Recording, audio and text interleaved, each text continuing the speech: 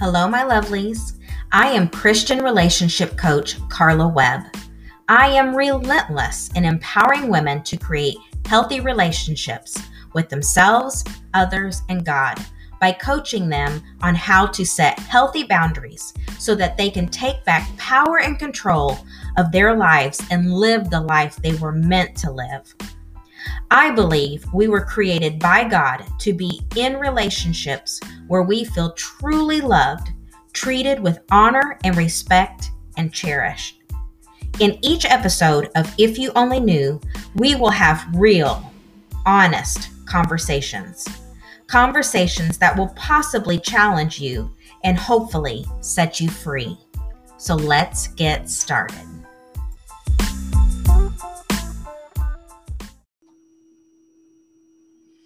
Well, I am so excited to have my very first guest on If You Only Knew. And this is a dear friend of mine named Lisa. And we met several years ago because she reached out to me whenever I started sharing my story about overcoming an abusive relationship, an abusive marriage, and being a woman of faith. She reached out to me and said, "Hey, we need to talk. I want to get to know you." And she invited me to come share and speak at a women's group that she had started. And so now today I get to turn the tables on Lisa, and I'm going to have her share her story of overcoming a toxic relationship and being a woman of faith who walked that out and what that looked like for her. And, this is a place to have those tough conversations that you're just not hearing, certainly not in the pulpit at a church, probably not having in your women's group or Bible study, but we're going to have it here. And we're here to serve. We're here to educate and we're just going to see where this conversation goes. So, Lisa, I welcome you to If You Only Knew, and thank you so much for being here. Well, Carla, I'm a huge fan of yours, and I've actually gone to one of your recovery programs. I believe it was a relationship recovery, and I just went because I love you, and I cried the whole time, and it was part of my reconstruction process. So you're doing a great work in the world, and it's just an honor to work with you in any way. Well, thank you. Thank you. Well, I'm just going to open it up to you. And I would just like for you, just share your story, wherever the beginning of that is for you. And, when we deal with sensitive topics, we talked about this prior to recording. We struggle with what is my story to tell and what parts of it are not my story to tell. I mean, there are other people involved. We have children, whether they're, small and in the home, or whether they're adults, they're still children. There are children. And so I just invite you to share as much of your story as you're comfortable with, and let us know, what did that look like for you? Yeah, well, it's goodness, there's kind of the long version and the summary, but just to kind of give you a highlight, my story really started with my upbringing. And I was raised in Arkansas, where I'm living right now, in a Southern Christian home, very kind of traditional. My dad was Baptist. My mom converted to Catholicism later in life, but I grew up Baptist. And just always remember that there's these great sins that you have to avoid: drinking, having sex outside of marriage, and divorce were three of the ones that in my mind were just forever etched. My parents were married forever, very devoted to each other. But my dad he was a physician, so very, very bright man, but not affectionate. And just thinking back, I remember being a young girl and a little bit intimidated by him. My mom always covered the fact that he wasn't home very much. She was very capable and very in control, but also a loving and amazing woman. She was my role model. But she gave me two pieces of sex advice when I met my husband. And I met him early at a Christian college. I was 18 when I met him and 21 when I got married. So my premarital advice was never waken a sleeping man and Okay. never refuse your husband. Oh, yeah. And because That's good Baptist advice. and I thought, okay, you know, I can do that. But probably a more dominant theme for me was just the father-daughter relationship. My dad was always distant. He was not emotional at all. And really until my mom died, and she died at 54. So I had a few years just to know my dad in a whole new way. But while she was alive, it was a distant relationship with him. And there were even some painful moments. You know, he wasn't one to really ever hug me or, so I went off to college, and really, I just was not prepared for the dating world. In high school, I was very, very involved with extracurriculars, you know, dance team and student council, and just a very vibrant, wonderful hometown where, you know, I wasn't having sex with guys. I mean, it just wasn't the way of life for us. Very, very academically focused on achievement. And so when I went off to college, you know, I met my husband very, very soon. And so I was like, oh my gosh, you know, I've got somebody who he was about 4 years older than I was, very dominant, very bright, very charming, and from a different state. So, I mean, I didn't know him in high school, but he very soon said, you know, you're the kind of person that I want to marry. And that just like scared me. I just was like, oh my gosh, you know, that sounds like so permanent because, you know, we don't divorce.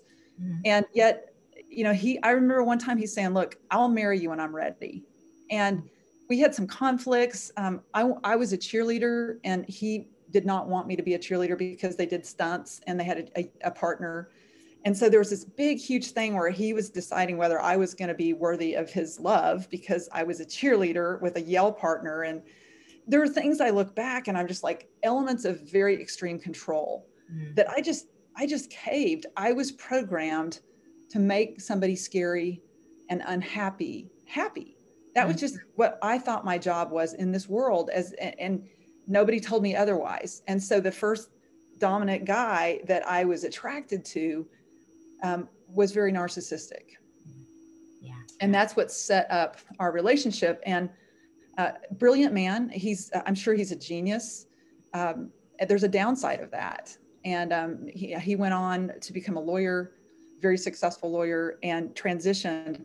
And when he transitioned from law, and it was about 13 years into our marriage, maybe 15 years, we had 2 boys, and there started to be some things that he wanted me to do that I was just not comfortable with, just morally. Like I felt really strange, and you know, like taking naked pictures and things that just led progressively to slippery slope, more and more and more that he wanted me to do. And of course, my programming to never refuse, to please this person. My whole energy in life was spent with my boys. I just thought if I can just make him happy, all is well. And Carla, that set up a very toxic cycle that was damaging. And I really did not know how to get out of it. And I felt more and more isolated. I started writing a book about it because I thought, you know, I'm a writer and I can't speak of this. There's nobody I trust enough that I have this really shameful secrets. And so literally it was about 15 years of that type of relationship until a couple of things happened. My youngest son had some very severe health issues that there was just seemed no solution for it. And we just basically broke up as a family, and in a very painful way. I called a friend of mine who I knew would not judge me. And I just said, you know, I've written a book. It's really ugly and nobody knows it. And I don't know what to do, but I think my son's health issues are somehow related to this lifestyle. And she, God bless her, said, you know what, I'm scheduled to go to my counselor tomorrow. I'm taking you, I'm paying for it. And I'm going to tell her your story and we're going to figure out what's going on. And in that moment when I couldn't even speak, I was so overcome with just shame and grief. And she said, do you want a divorce? And I was just like, I didn't really know what to say, because I mean, that word is like something that I feared so desperately. And she said, this therapist, she said, you are completely codependent. Do you know what that means? And I'm like, I've heard of it before, but I didn't really know what it meant. And she goes, the fact that you are engaging in behavior that you know is morally wrong for someone else shows that you're totally codependent. And so she recommended everything in the literature on codependency, and also said, you really need to ask him to leave. You need to get your head on straight and decide what you believe and what others believe. Um, and then, let's continue to talk. And here's my cell phone number if you need me. And it was just, it was my face down moment. It was when I was most broken, because I just knew that I'd come so far from my real self. And I felt trapped. I get the battered wife thing, because, I wanted to preserve the appearance of a beautiful home for my boys. All their things were there, even though they were a little bit older. One was still living there. And I didn't want to walk away from that. But my therapist said, if he's not willing to move out, you need to be within your own 4 square walls. You need to just get away and have some space. And so I think my biggest act of courage was making that phone call to the movers and making a plan to move out. And that's, I didn't have to make the divorce decision, because I was just going to separate myself, because, I learned how do you detach? How do you detach from somebody who, is potentially controlling, that might not understand, might not have your perspective. And I was so concerned that he would do himself harm. And she said, you cannot control anymore. You just have to just release that, basically detach and surrender to your higher power, to God. And that was my hardest thing. That was in 2014. So I moved, honestly, it was crazy, because I moved into an apartment. I tried to get like a 3-month lease. And that was kind of the start of my own independence. And, I was in an apartment with college students. It was very humbling. Just because, I just, there were a lot of international people, there were students, and it wasn't I didn't feel real safe there. But in some ways, in that little space, I really started to be able to hear God's voice. I had to understand my own emotions. Like I was so codependent that I could hear everyone else's voice but my own. And I was so wrapped up in trying to please other people that I did not know how broken that I was inside. And so even looking back to living in that temporary kind of situation, I just, I could not go back. And he was absolutely furious that I'd moved out. But the bottom line is, he never, ever really came back. He never really asked me to come back. One of the things you learn about is just narcissistic rage. I think that there was a lot of just narcissistic rage that embarrassed him. Obviously, it's humbling to all of us when we fail in such an important thing. But I just continued to go to therapy, and I started reading everything I could put my hands on about codependency. Another term that was really new to me is called CEN. I don't know, Carla, if you've heard of it. No, tell me about that. Childhood emotional neglect. And, Dr. Janice Webb is, she's awesome. She's written a book on it, but it's really what I suffered from, and I didn't even know it. It's really not about any kind of abuse as a child. It's growing up in a home where your parents don't really recognize your emotions, deep-seated emotions. And there's just a list of attributes of people who are CEN, and I was every single one of them. So I really started learning a lot more about that area, and I got everything I could read about Janice Webb, which was so helpful, because I didn't know the difference between a feeling, emotion, my thoughts.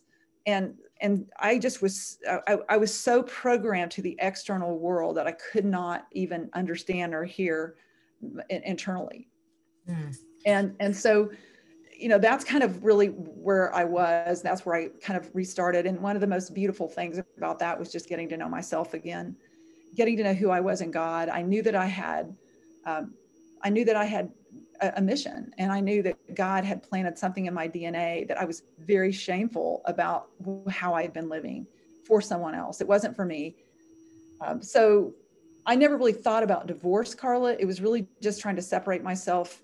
But, sadly, we really couldn't talk about the important things. And, the father of my boys, there's some great interviews out there about crucial conversation. And whether you're in business or in life and in relationships, crucial conversation. If you cannot talk about what's most important in your relationship, you have nothing. And so where we could talk about the weather, and we could talk about the pets, and we could maybe talk about our boys, we couldn't talk about that area of what I was considering abuse, and him considering something that we had a totally different perspective on what was moral and what was ethical. And that's really what I had to rely on, people who were smarter than myself, because I just didn't know it was abuse. Mm-hmm. And, and it involved a lot. It involved a pastor that, we were a member of his church. And I literally have endured some things that felt like rape to me. And even though I consented, it's kind of a long and twisted story. And that's kind of why I wrote my book. There was a lot of healing in that, but there was never a resolution. And one of the things that was frustrating to me is just that I had no one to really talk to in my spiritual life. That nobody at church. I mean, I had switched churches, went in 2014 and went to a great church. I literally sat there and I felt a little bit silent. I also felt invisible, and people really didn't know who I was, which is great. I wanted anonymity, but when I really felt like I was ready to talk about it and decide how to navigate this, nobody knew what to do with me.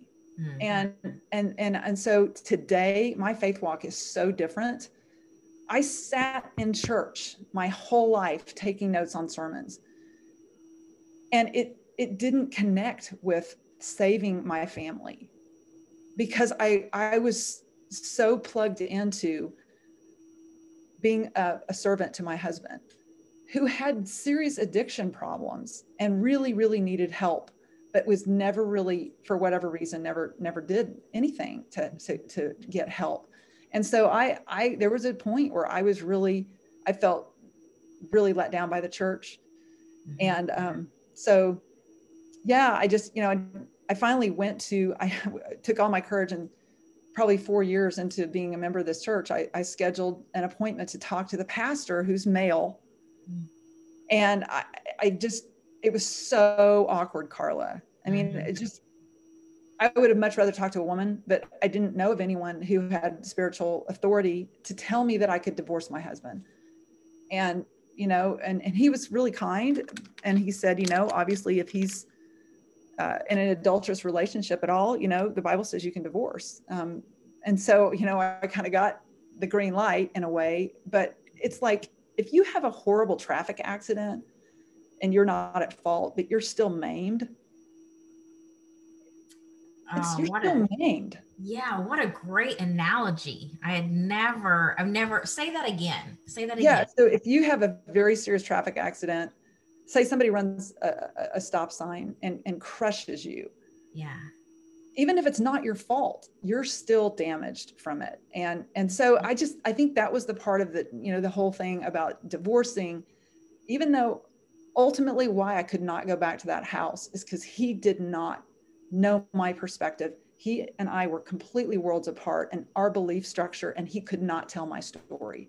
Mm-hmm. He just wanted to say, we just forget the past and let's just move on.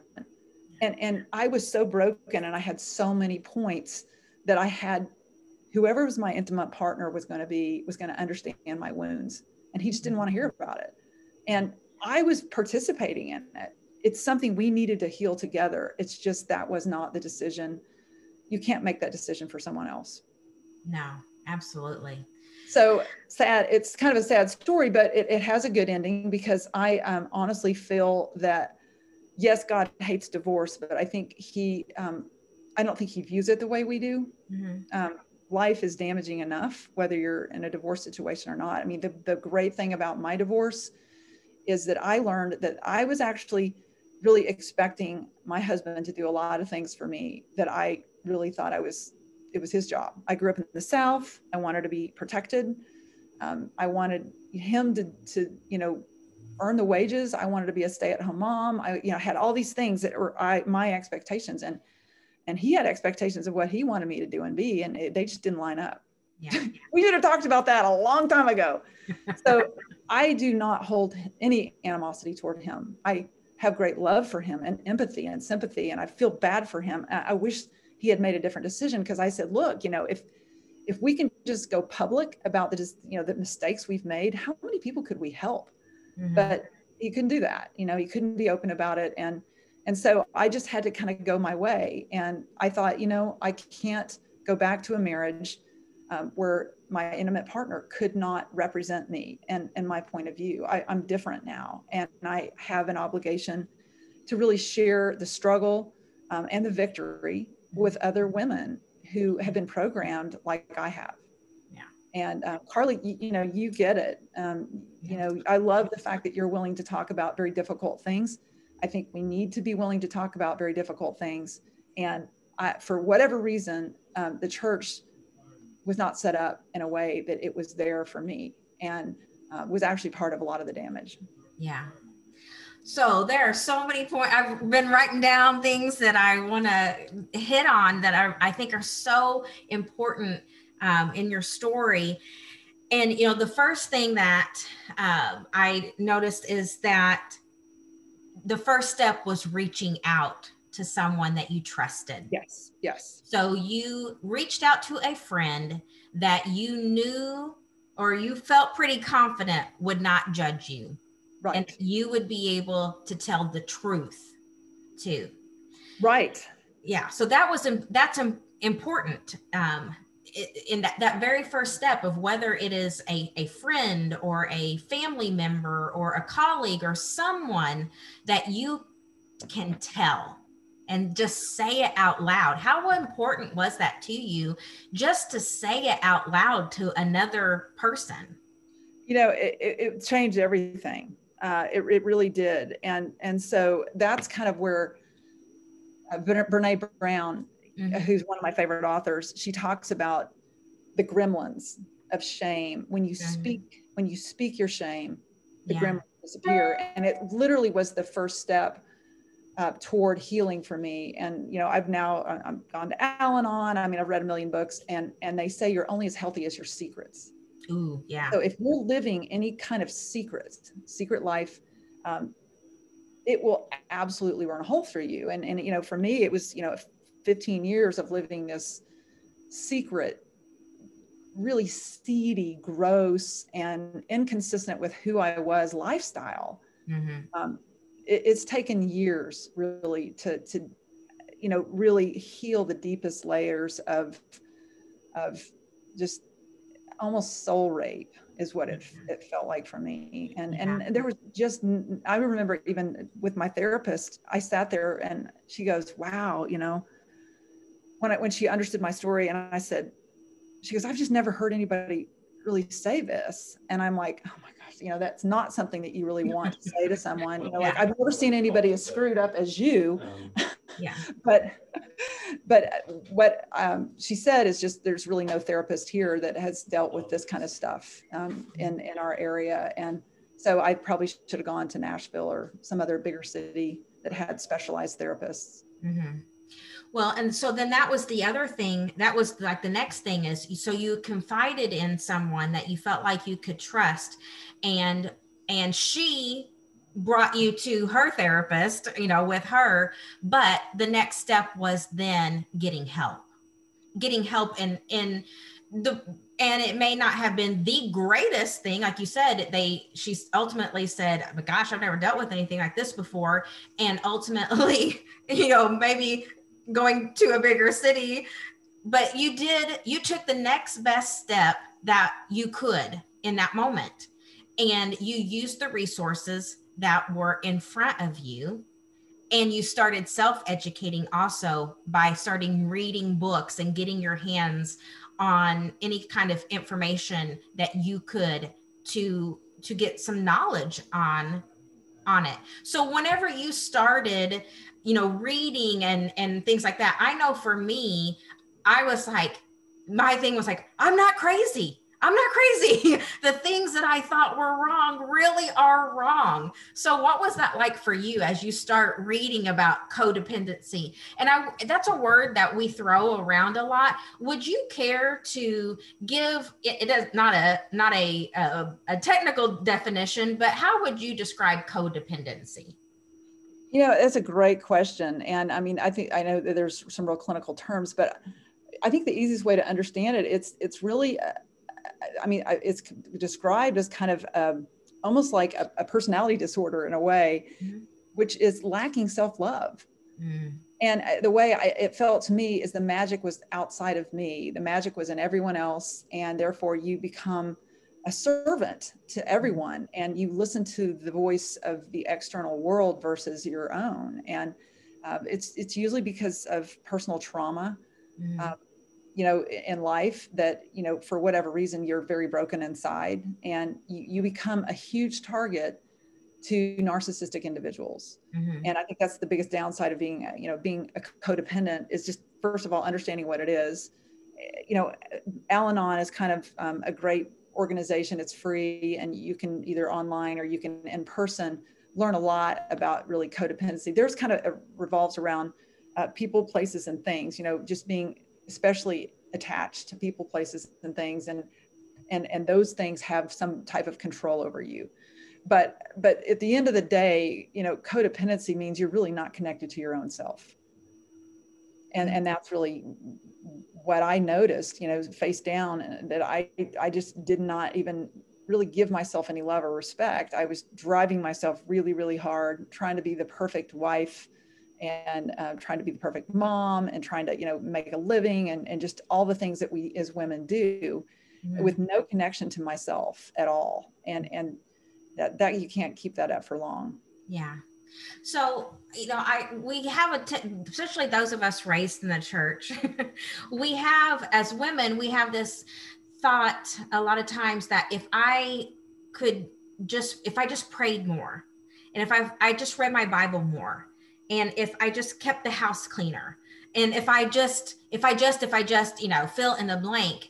Did you run into that? You said you felt so outside of yourself, like you didn't even know how to be in yourself. Was that kind of the hamster wheel that you felt like you were on?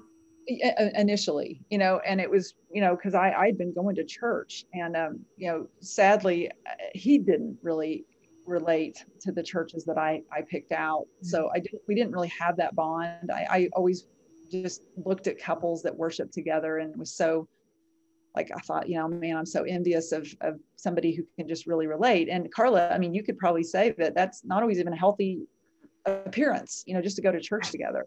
Right. But yeah, I mean, I, tried to do everything I could within my power, but because of this kind of weird thing that he expected and wanted from me, he's a man, obviously.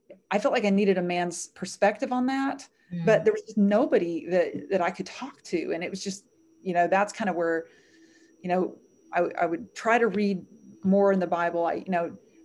But the Bible didn't have really the answers about that. Yeah. And, he was saying, well, our current modern day, just monogamy is really about culture, not about really religion or faith.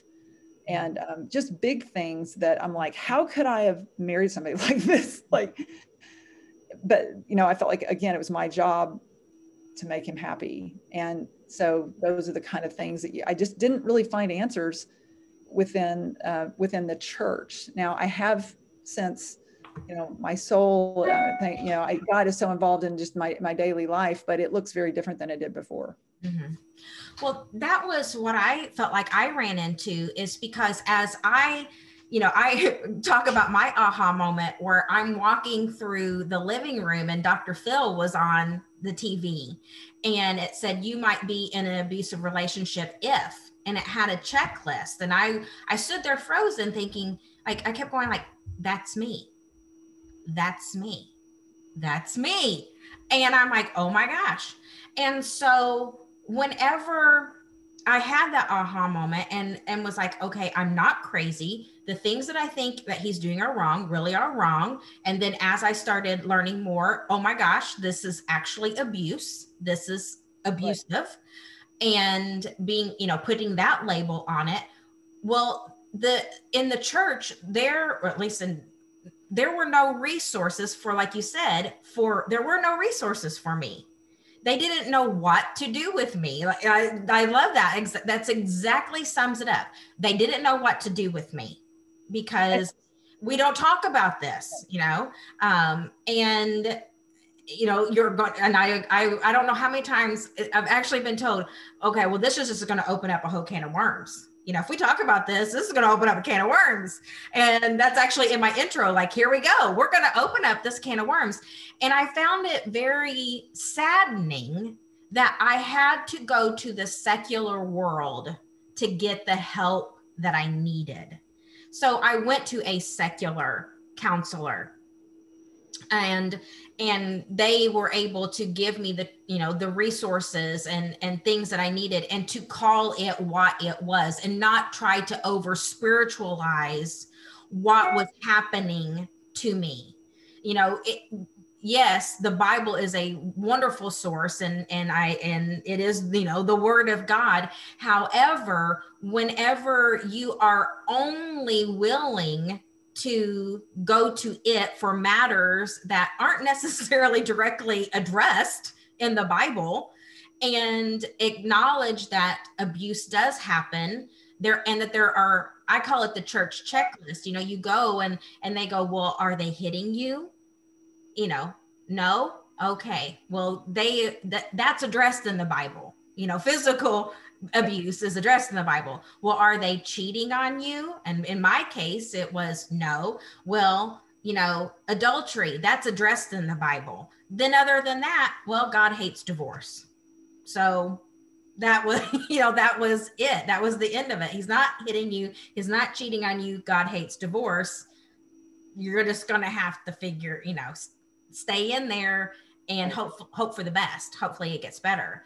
And so it was very frustrating to have to go to the secular world to get the validation and the resources and tools that I needed to heal from what I experienced. Absolutely. Totally 100% agree. And even, I've found that there are other resources, other Christian writers. Richard Rohr is one of them, that understood brokenness in a way that none of the, really none of the people that I had really followed, gone to sermons with, understood brokenness. And because I was so broken, I was so broken that when I showed up in church, I just would cry. I just couldn't. That's one of the reasons I wanted to go to a place that nobody knew who I was, because I was just like, I would just have tears flowing. Yeah. But Richard Rohr is he's a Franciscan monk.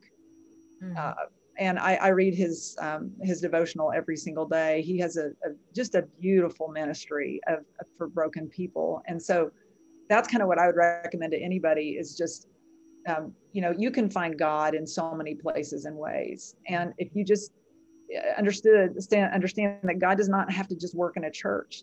That, Carla, you were God to me when you invited me to your relationship workshop. And, I just felt like that's what Flourish was for me, is that God just sent angels to minister to me. And it didn't come in the church. It just, I sat there by myself for an entire year before really anyone talked to me. Yeah. And it's just, that was just my story. Yeah.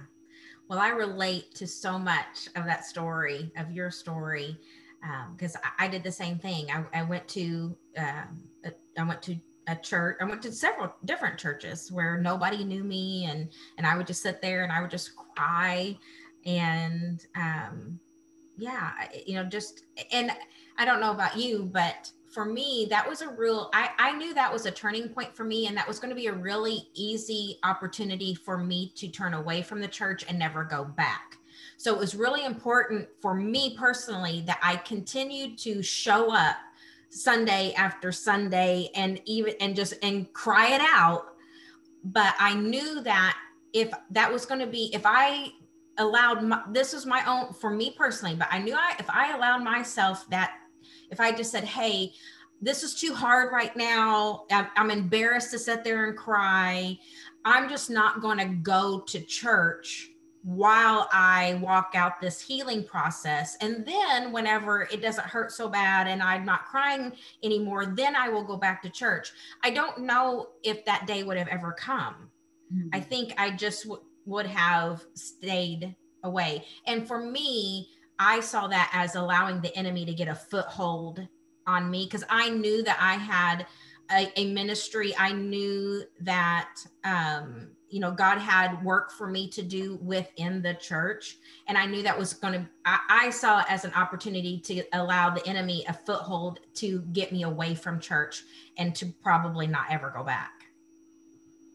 Gotcha. Yeah, I get it. Yeah.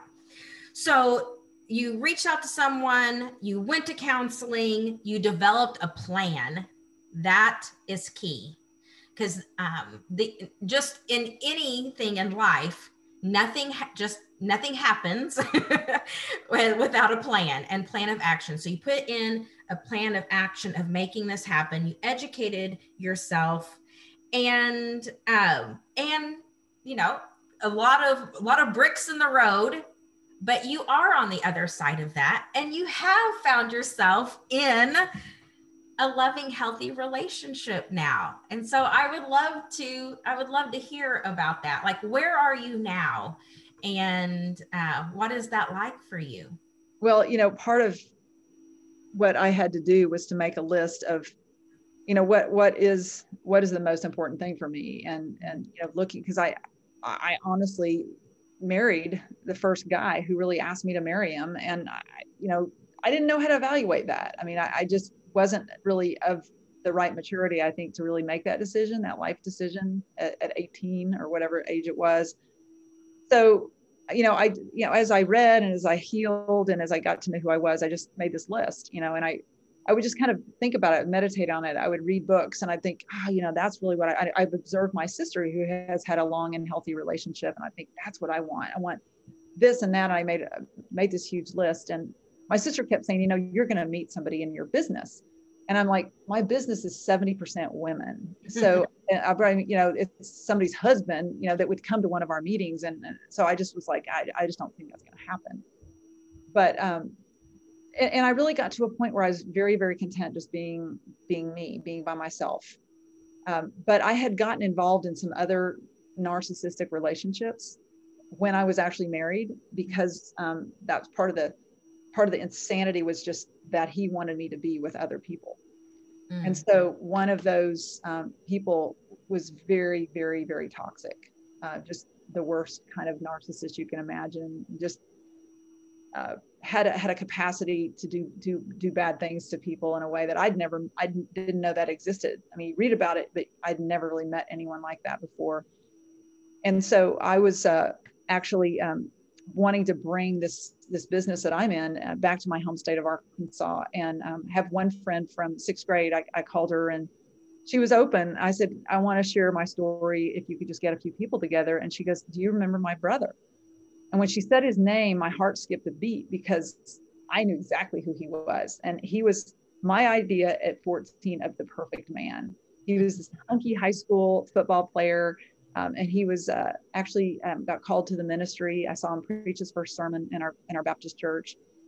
And I loved his family, very successful. His dad was, president of the bank. His mom was like a beauty queen. She was former Miss Arkansas, just a beautiful family. I loved their family. And so I 2 years ago, in that very first meeting where I brought this business back to Arkansas, I stood eyeball to eyeball with him. And he had no clue who I ever was, never knew me.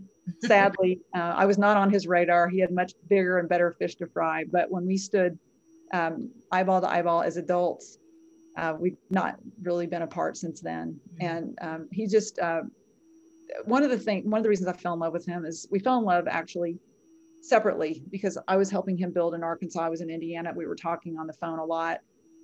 But he told me his story, Carla. And in 2001, his addictions and family illnesses cost him everything. He literally was face down due to alcoholism and some other addictions and lost everything, lost his job, lost his license for real estate, lost his family, lost his children, literally lost everything. And this man has not a trace of resentment or hate in him. He has diligently done his AA and Al-Anon program and is very Christic in his whole approach to people and to life. And I've just learned so much from him. He's introduced me to meditation, to Richard Rohr, to a lot of the healing and techniques that really he has used and helped share with other people. He's a people lover. He loves people. And so we just get to love on people now. It's kind of what we do in our business. And he's just an incredible partner, interested in everything I do. There's no subject that we really can't discuss. And I've just learned a whole different kind of relationship. And one of the things that really made me know that he was my future husband is that he asked to read my book.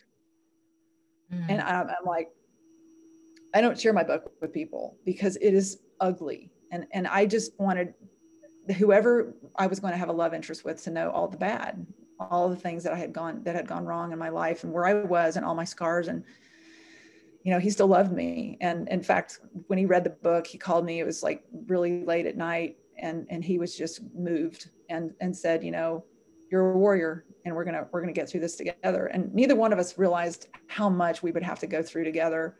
But this one toxic individual who I had a relationship with truly tried to destroy both of us. I've had restraining orders against him.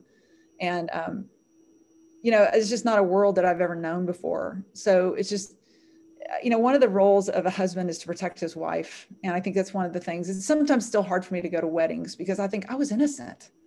I trusted my husband I just didn't know. I was just innocent and probably half stupid at the same time, but I was just naive. And, when they don't understand that role, then I'm just grateful to be alive. I mean, what I've actually, done and gone through could have put me in harm's way a million times and compromised my health, my family. And so I'm a miracle and people don't even know it, that just I'm still healthy and living. And God has blessed me with this wonderful relationship with the man who has truly changed my life and lives to help other people. And that's what's so fun, Carla, is just, I feel like we're in ministry together. Yeah. Yeah.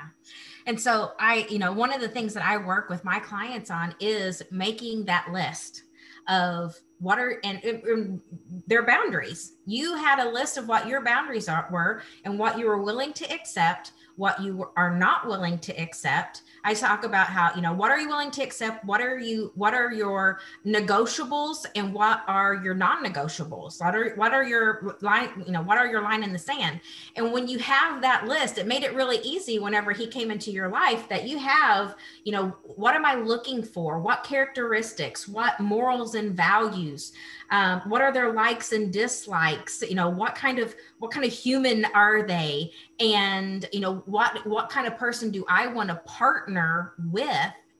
And who do I not want to partner with? And it makes it so much easier whenever someone is brought into your life that you have something to, compare and contrast it to. And you're like, yep, nope. It makes it a whole lot easier. Absolutely. And, for me, it was the decision of, I want to make a statement to my boys. They don't really know the details of this, but my current husband can tell my story better than I can. Yeah. And so if something happens to me, I mean, my biggest concern is that they would understand really what had happened, what had gone wrong. Yeah. Wow. So I've heard you've talked about this book that you wrote. Yeah. And you only share it. So it's not a published book. Nope, not yet. Not yet. Okay. So that is my question. Do you think that at some point in time, that you will come to a place where you will put it out into the world? and I share think it. I will, Carla. It's just, my oldest son, hasn't read it. My boys haven't read it. I mean, I was really kind of conflicted over whether, like it's even good for them to read it about their mother and their dad. It's just, it's just ugly. But I think it has to be in the right context. My oldest son said, why don't you write a book that's helpful for people? Because this is just like, oh my gosh, this is just, I even had a professional author, a friend of mine, look at it and he goes, you need to go into greater detail about the sex. And I'm like, I don't remember it. It's like, Mm-hmm. and I don't want to remember it. It's just, so I think, for the world to think it's awesome, it would have to have more detail. Mm-hmm. For the Christian world to read it, I think they would be heartbroken. Mm-hmm. But I think that's an important thing. And so there's some teaching in it, but it has to be really, it has to be, I guess, packaged the right way. And I need to do that. I mean, and in fact, part of my mission is a women's group called Flourish.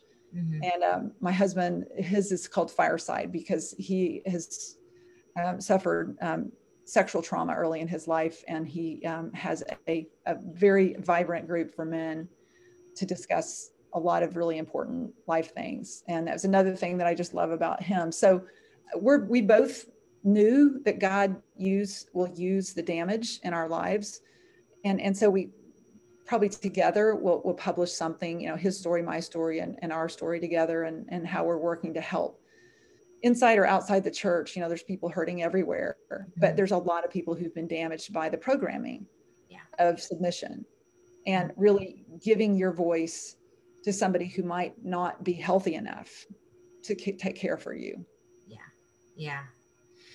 Well, I think that is a perfect summation. And this is a good place to kind of put a bow on this conversation. We both were in situations where the church just didn't know what to do with us. I think that is definitely a phrase that sums up for a lot of people, that the church just doesn't know. And so that's why I did want to have this podcast for that specific reason, called If You Only Knew. That, and we are the type of women that when we see a gap and we try to say, okay, this was something that happened to us, there's a need there, the resources weren't there for us, but by golly, we're going to make sure that we're going to do our best to be a resource for someone else. And so that we don't continue the cycle of these people that nobody knows what to do with.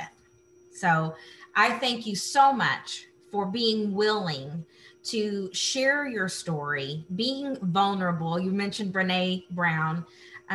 Being vulnerable, that is one of the bravest things that you can do. We see vulnerability as a weakness, but being vulnerable is one of the bravest things that you can be. And I thank you for being vulnerable, for being brave. I heard you mention Richard Rohr. Is it Roar, like the word roar, or how is that? It's spelled that, it sounds that way. It's Rohr. Rohr. Richard Rohr is a resource that you said was very helpful to you and that you recommended. And so we'll put that out there for other people to be able. You said he talks to broken people. Yes. In their brokenness. Well, thank you, Lisa. I love you. I cherish you and your friendship.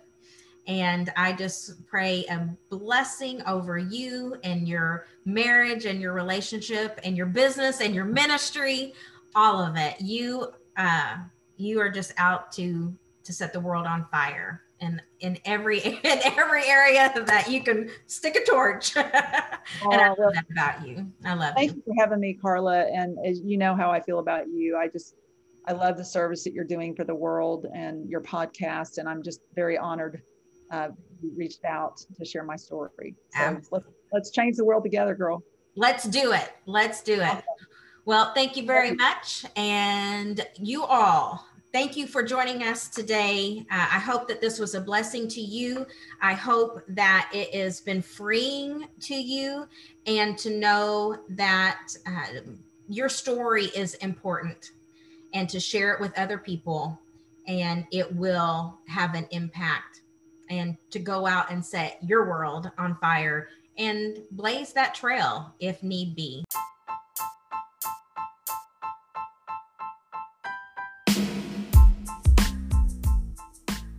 Hello, my lovelies. If you're just getting introduced to me, Coach Carla, I invite you to follow me on all social media platforms at Coach Carla Webb. I'm most active on Facebook and Instagram, or you can just visit CoachCarlaWebb.com to find all things Coach Carla. You can download a free checklist called Is This Love? To see if your relationship is healthy and checks all the boxes. Or you can check out what coaching programs I have to offer. You can even schedule a free call with me. So hop on over to CoachCarlaWebb.com, and I'll talk to you soon.